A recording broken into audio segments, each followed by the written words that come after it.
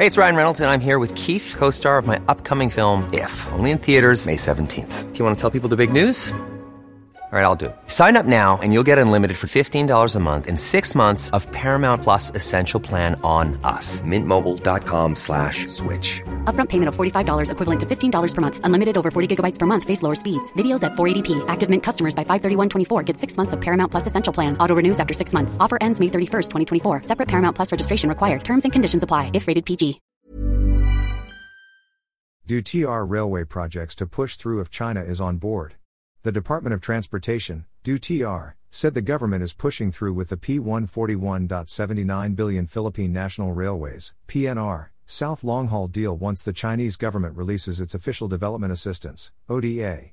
DoTr Secretary Jamie Bautista told reporters that the PNR South long-haul project has yet to be funded by the Chinese government.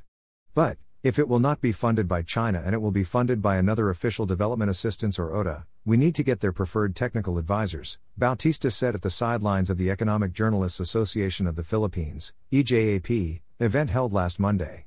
The PNR South Long Haul was part of 3 projects that lost the funding that was supposed to come from China.